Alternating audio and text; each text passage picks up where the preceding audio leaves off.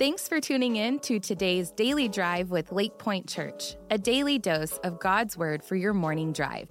When the Word, not the world, becomes the majority of your week, your life will start to change. For that reason, our prayer is that God will speak to you through today's devotional. For more digital content to feed your faith, visit lakepoint.church/dailydrive. And now, let's dive into today's devotional. Hey, welcome to the podcast. My name is Mike, and we have been talking about some lies that can hack into our soul and steal our identity. And the one that we've been talking about in recent days is this one: I am what I have done. There's nothing quite like the past to mess with the truth about who you are. Let me tell you about my buddy Ray. Tough guy, a lot of struggles with alcohol, drugs, spent some prison time. I got the privilege of baptizing him several years ago. And he met with me one Wednesday night after a worship service. He said, "Hey, man, can I talk to you for a second?" I said, "Sure." He goes, "Man, I just need to tell you I had a relapse." I said, "Oh, man, I'm sorry to hear that." He goes, "Yeah, this girl broke up with me, and I didn't know what to do, man. I just went back to that old bar I used to go to all the time, and I got wasted." And the next day, I'm sitting on the edge of my bed. I'm thinking to myself, come on, Ray, that's not who you are anymore. And I told him, man, listen, I love how God reminded you of that truth, of who you are now. Because I'm telling you, knowing that will be so key in your recovery. You see, the deal is this: you've been walking a certain way for a whole lot of years. I mean, you've had the same habits, the same thought patterns, the same way of reacting to problems for so many years. You've had the same go-to move, the same fallback plan. You need to now learn a new way of thinking that matches the reality of who you now are. You see, when we come to Christ and accept His forgiveness, He wipes our sins completely away.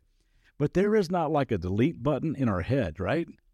We still can wrestle with the old stuff until we start changing the way we think. The Bible calls it renewing our mind. And I told Ray about my brother-in-law, Dave, who has a 70-acre farm back in Kentucky. My nephew, Casey, now owns it.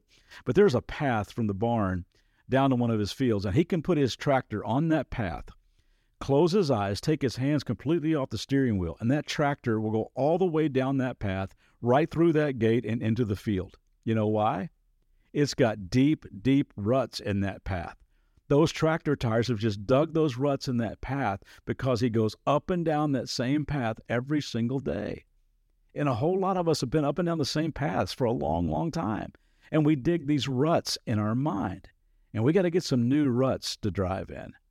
And it's so cool to know that so many of you are doing that. You're renewing your mind and learning a new playbook. You're filling your mind with good things, new things, noble things, loving things, pure things, excellent things. And it's really, really important to get to a place where you can link arms with fellow strugglers and establish some new patterns of thinking. It's so important to renew your mind daily to a new way of living, to work some steps, to be an honest community and establish some new positive habits. You see, being saved and set free is a gift.